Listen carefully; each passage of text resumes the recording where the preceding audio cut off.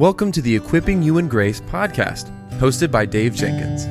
The Equipping You in Grace podcast is a podcast about helping Christians develop a biblical worldview in a conversational tone about issues inside and outside the church. Now, for today's episode, let's join our host, Dave Jenkins.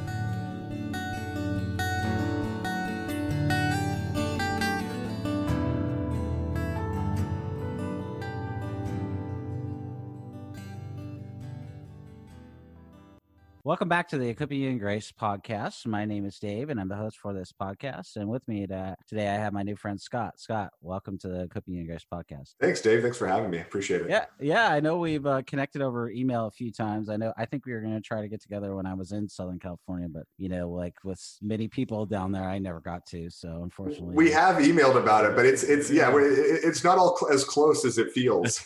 yeah. And now I'm out of there. So, out of California, made the mass exodus out of California. But can you, Scott, can you tell us a little bit about your life, marriage, ministry, and what the Lord is up to with you with current ministry projects? Yeah, absolutely. So I'm been married 18 years, almost 18 years to my wife, Laura. We have 4 kids.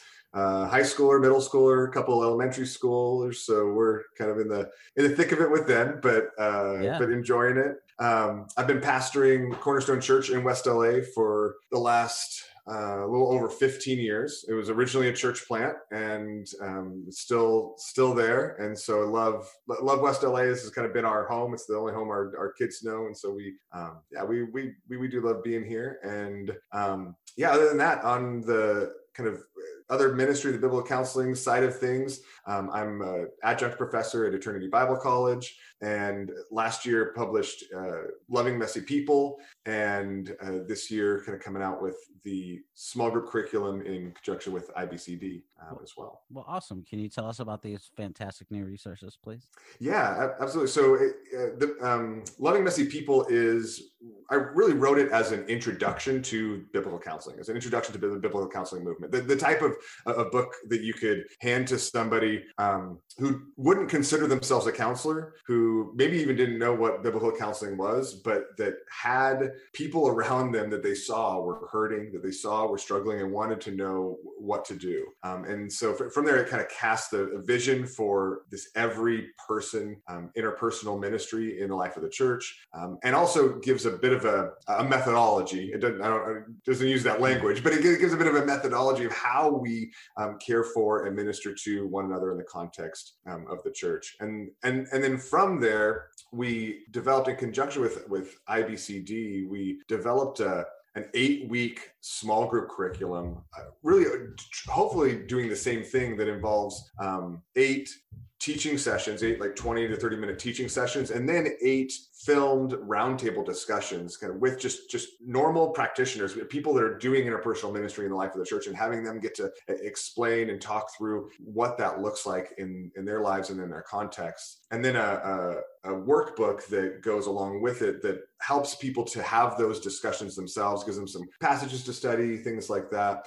And so that, if somebody's not necessarily ready to grab a book and read a whole book, they could maybe with their small group go through an 8-week session that really casts a vision for how every single one of us in the local church is called to minister to and care for one another. Well, I think that is just one of the most important things ever, because, we're seeing that people think that the church isn't essential today. There's that whole conversation, but of course we know that it's absolutely essential. And it's essential not only for the reasons that I'm sure we would both agree about, but also because we really do need Jesus, and we really need one another. So your resource is really, really important. I appreciate that. Well, can you tell us what are the main differences between the book you wrote and the companion volume that's going to be released here soon? Yeah. So the companion volume really, it is a companion to the video series that IBCD has developed, even more so than a companion volume to the book itself. And so it's a resource that is meant to lead a group of people. You could do it on your own individually, but really, like, it's designed to go through with a group of people where you're discussing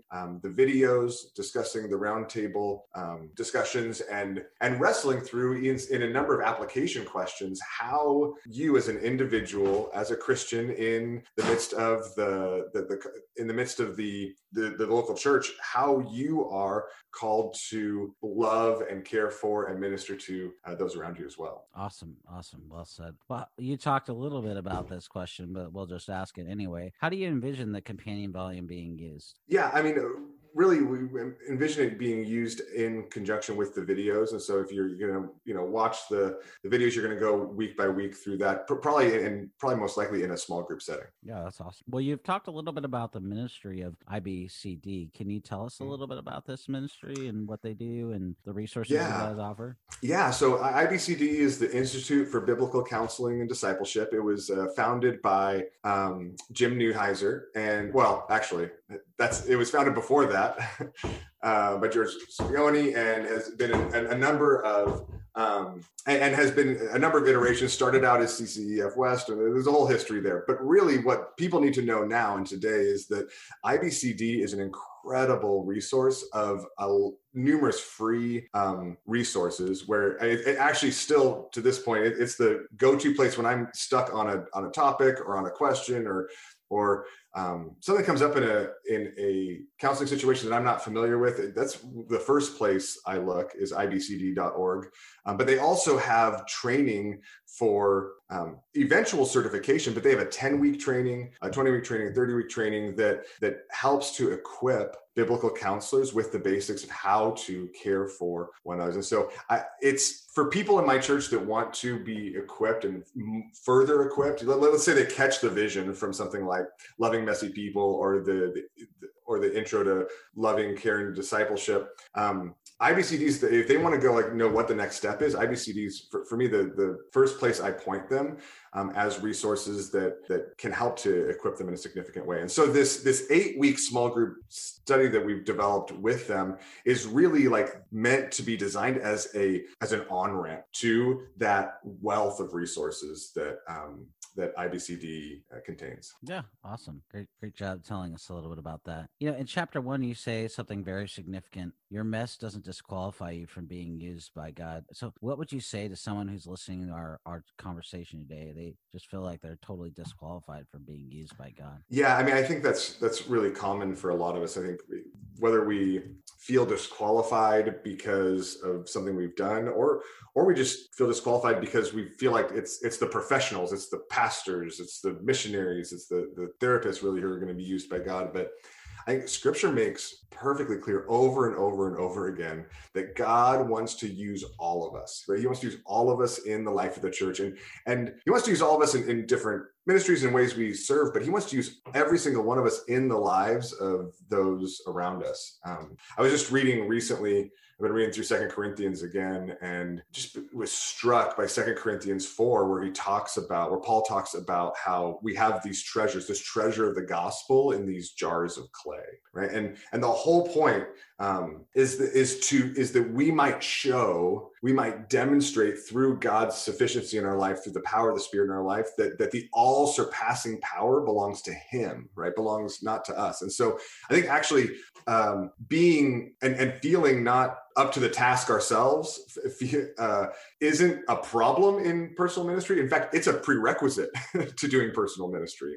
I mean, and it makes me think of 1 Corinthians 1, where Paul talks about how God loves to use the weak things of the world to shame the strong. And so I think that actually, oftentimes when we feel like we're at our weakest, there's at times that God loves to show and use his power by working through us. Wow, that's really well said. I think that one thing that, just to touch on that, maybe expand on it, is, I think that one of the biggest issues that we have in the church is just people thinking, weakness. No, I got to be strong, right? Yeah. Because but it's not about us. It's about Christ, and it's Christ's strength, his sufficiency, that makes us strong in the midst of our weakness. So we have to trust him. And that's another thing I think is that why people think, well, my mess disqualifies me from serving God. It's like, well, maybe you do have a mess in your life, and you need to bring that to Christ. You don't need to hide that in that closet. He already knows that closet anyway. So take that closet and unload it, man.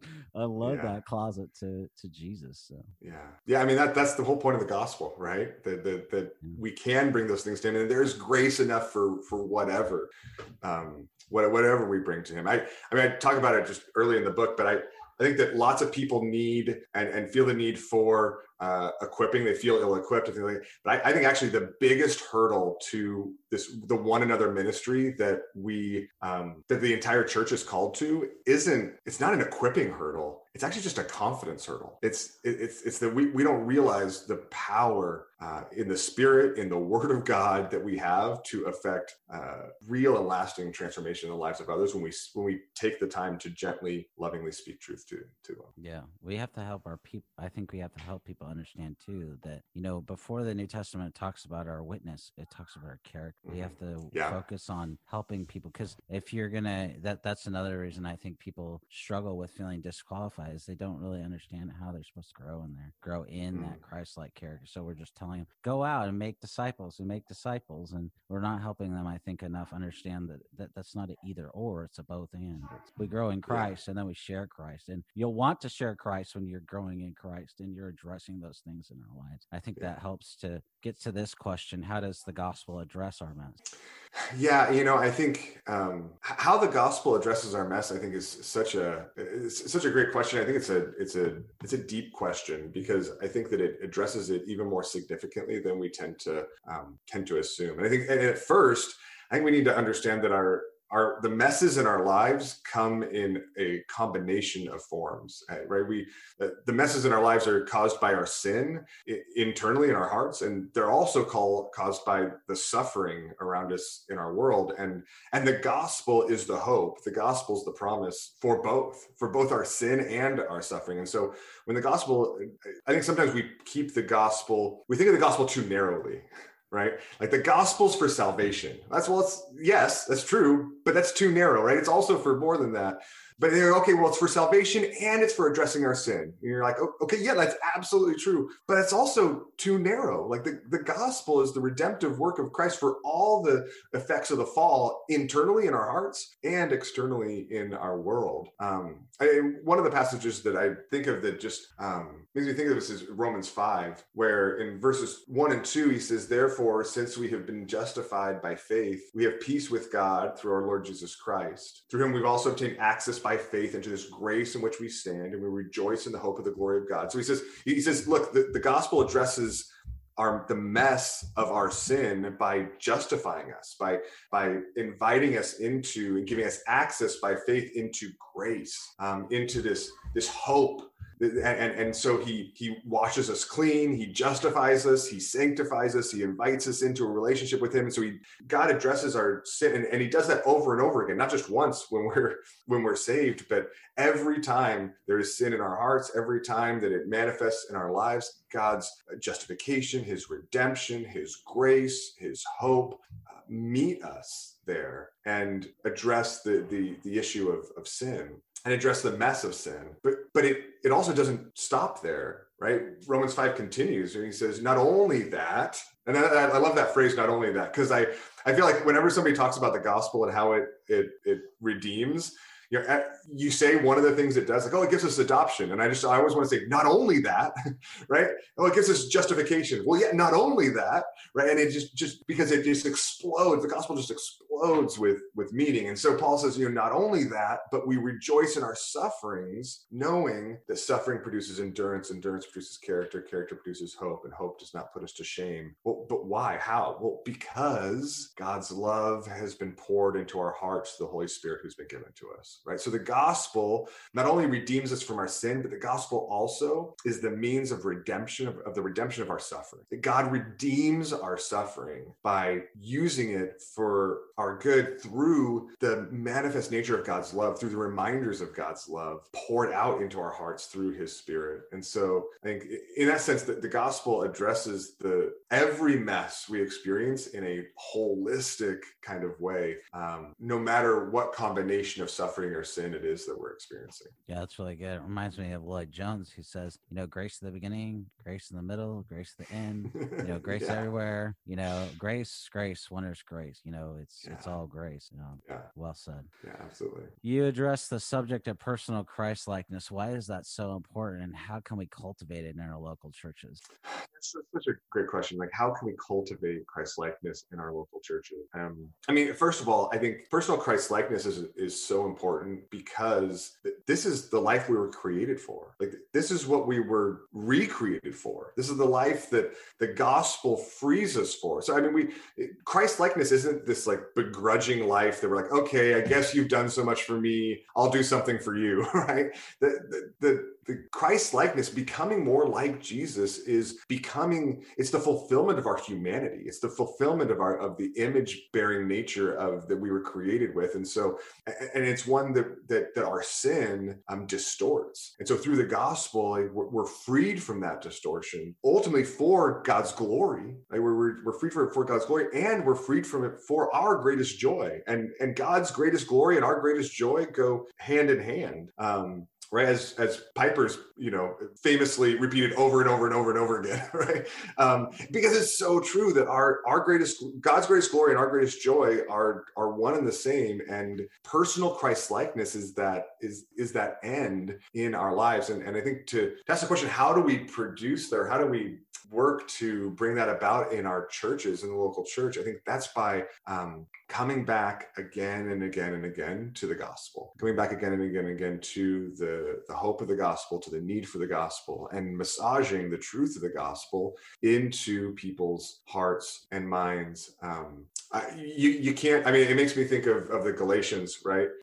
Where Paul rebukes them because he says, you foolish Galatians, who's bewitched you? Having begun by the Spirit, are you now going to be perfected by the flesh, right? If we were saved through the gospel and the power of the Spirit, are we then going to be perfected by become more like Jesus by just our rules or our self-effort or culture making or whatever? Well, no, like, having begun by the Spirit, it's the Spirit that empowers that transformation that we see over and over. And so I think ultimately it's by coming back to the gospel, empowered by the Spirit, that we bring about that Christ-likeness in our churches. No, that's a really good answer. I would just take that and maybe expand on it just a little bit.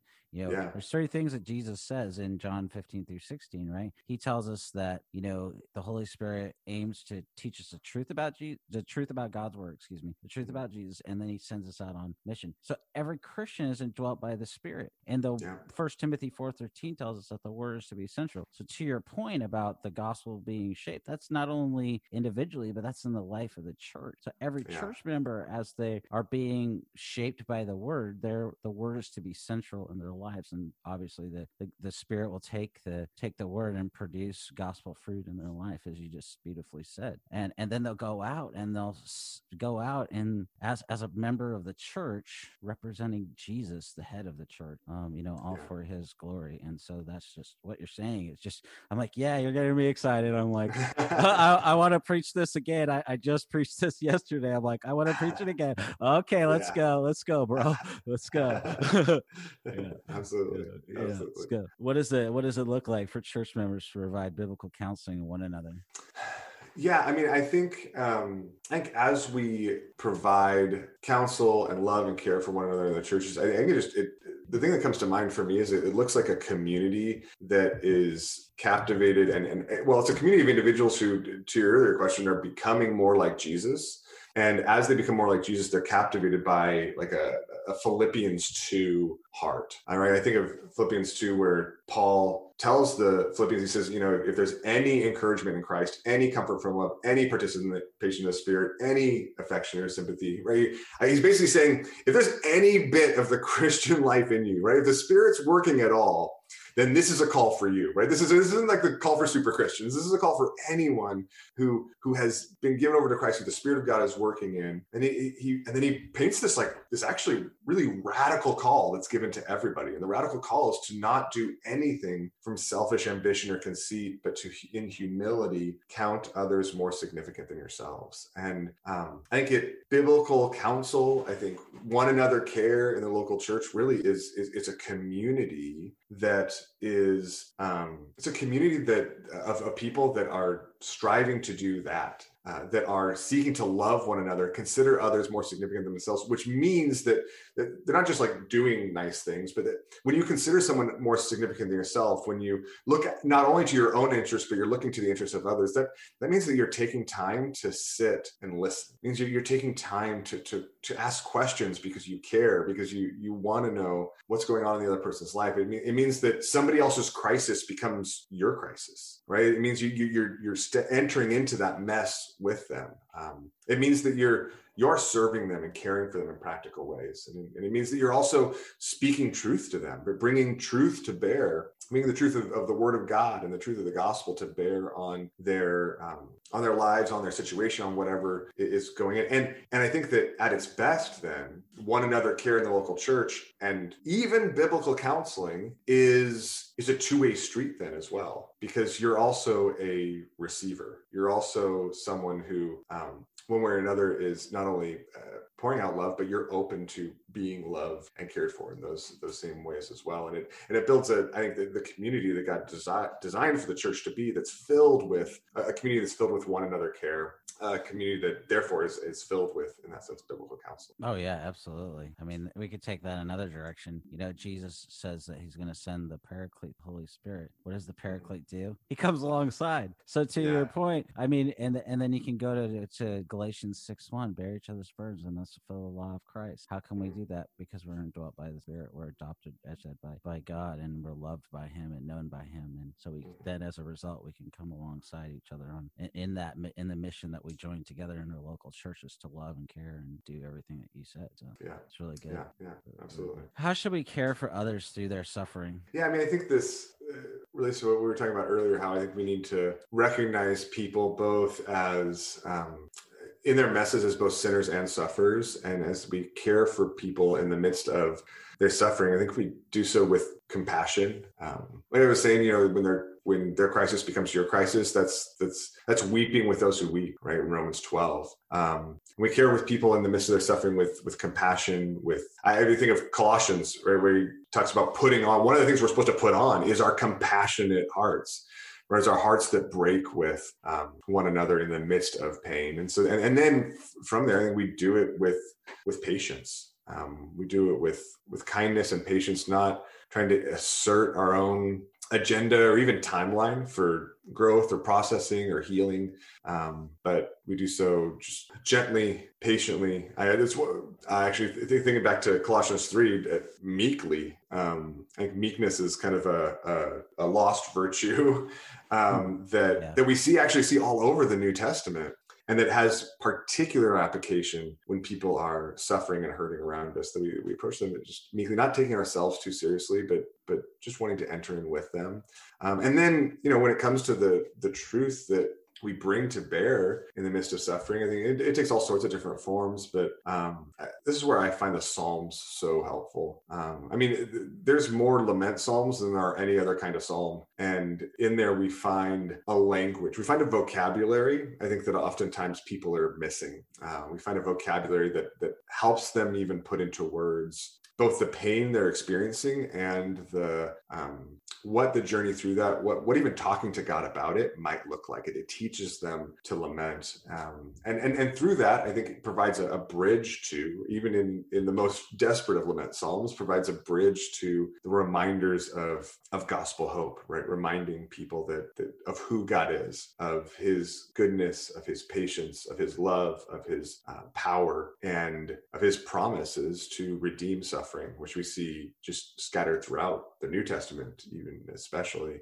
The promises of his redemption, coupled with the character of who he is, are reminders that people need in the midst of their suffering. But again, they're promises and truths that have to be applied wisely, patiently, compassionately. And I think that oftentimes in the midst of suffering, the thing that gets in the way of us speaking those truths lovingly is that lack of patience. Is, I just want to hear. Let me give you some truth, and maybe that'll make you feel better, instead of just being with them in it, and walking to and through those truths slowly and patiently together. Yeah, this kind of brings our conversation to a full circle here. We talked about weakness, and you were just talking about, being patient. It's like we're afraid of that. And I think one of the reasons is we haven't embraced weakness. So we're not going to be slow to talk, and instead we're going to be quick to talk and quick to share about what we think. And rather than the most effective ministry that you can have, I remember sitting in one of my past offices, and I was sharing about my day, and I had a horrible day many times.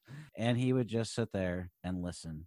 He didn't offer really any counsel. He just took my hand, put his hand on mine, and prayed for me. And then he gave me a hug. It wasn't that he didn't have anything to say. Of course. But he just loved me. He cared about me. And that was so powerful. So that's what I would just say is, don't be afraid to, I'm not saying by that, so don't ever say anything. We're not saying that. But we're just saying sometimes the best thing to do is just to say, I'm just going to listen. And you can even just say that, hey, I'm just here to listen. Yeah. Put your hand on them, but just pray and, care. And obviously we should probably clarify that a little bit, since we're talking about a guy and a lady. If that is a situation, I would say a married couple should be a man and a wife, or at least another mature lady in the church or something like that. But, those qualifications aside, we should love and we should care for one another, and don't be afraid to just listen and pray and care and love and all those things. Absolutely. And it's interesting, because I think that sometimes we overly simplistically think of biblical counseling as simply counsel that's biblical in content. And if it's not biblical in content, it's not biblical counseling, right? Like, so that is absolutely required. But there's more to it than that. I think biblical counseling isn't counsel that's just biblical in content. It's biblical counseling that's also biblical in its form. It's also biblical in the context it takes. And the biblical form of counseling is one that is deeply compassionate, one that is incredibly patient, one that considers others more significant than ourselves. The biblical form of counseling is one that's oftentimes meek and quiet and gentle, and because of that, the biblical form of counseling is ultimately, it's wise. Right? It's the application of wisdom. I don't even remember where, but David Powlison once said or wrote that biblical counseling is just wise love in action. And I love that definition, because it is. It's wisdom applied love. And so I think we miss it if we think of biblical counseling. As long as the counsel we're giving is biblical in content, then we check the box and we're like, I'm doing biblical counseling. But I think that's only half, if even that, of the equation of what actually makes holistically biblical counsel. That's really good, brother. Well, Scott, where can people go to find your work online, on social media or otherwise, brother? Yeah, I'm on Twitter and Facebook. I publish most at our church website, cornerstonewla.org. But the small group curriculum that's coming out right now is located at ibcd.org/messy, ibcd.org/messy. And you can find there's a trailer there, information there, and they can check that out. Awesome, brother. Awesome. Well, there's a lot that we haven't covered in the course of this interview, Scott. We've hit on a lot, I know. But just as we wrap up, do you have any takeaways for our listeners? Yeah, it struck me earlier, Dave, you were talking about just how this is so needed in the church, how one another ministry is so needed in the context of the church. And I think that's only more so the case right now. This is kind of, it's a moment. I just continue to be convinced of this and continue to be praying about it. I just feel like this is a moment in society. This is a moment in the church where we are specifically being called to step up in our soul care, in our care for one another. This is when people talk about mental health struggles, when people talk about the rise in anxiety and depression and suicide and everything else, that's been such a huge impact of the last year, and all the suffering people have experienced and lost jobs and everything else. I just think that this is a moment where the church, and by the church I don't just mean like pastors or the organization, but the entire body of Christ this is an opportunity for us to step up and step into a need and meet that need, because we have the greatest hope in the universe in the gospel of Jesus Christ. And so I think I just encourage all of us, and I'm encouraging myself and my family to step into that in whatever ways we can, not shrink from it, but see the opportunity and the need that the Lord's put before us, and step into it, even if we feel lack of confidence, even if we feel like, we don't know if the Lord can use us. He absolutely can, and he loves to. Amen, brother. Well, it's been great to chat with you today, guys. We're talking today with Scott. He's the author of Loving Messy People, The Messy Art of Helping One Another Become More Like Jesus. They have an excellent companion volume with this and a video series, so I would encourage you, if you're a pastor listening to this, go ahead and pick it up, get it for people in your church, and get them plugged into this resource. So thank you, Scott, for your time today. Thanks so much for having me, David. It's great to get to talk with you and to get to connect. Yeah, it's been awesome, man. Mm-hmm.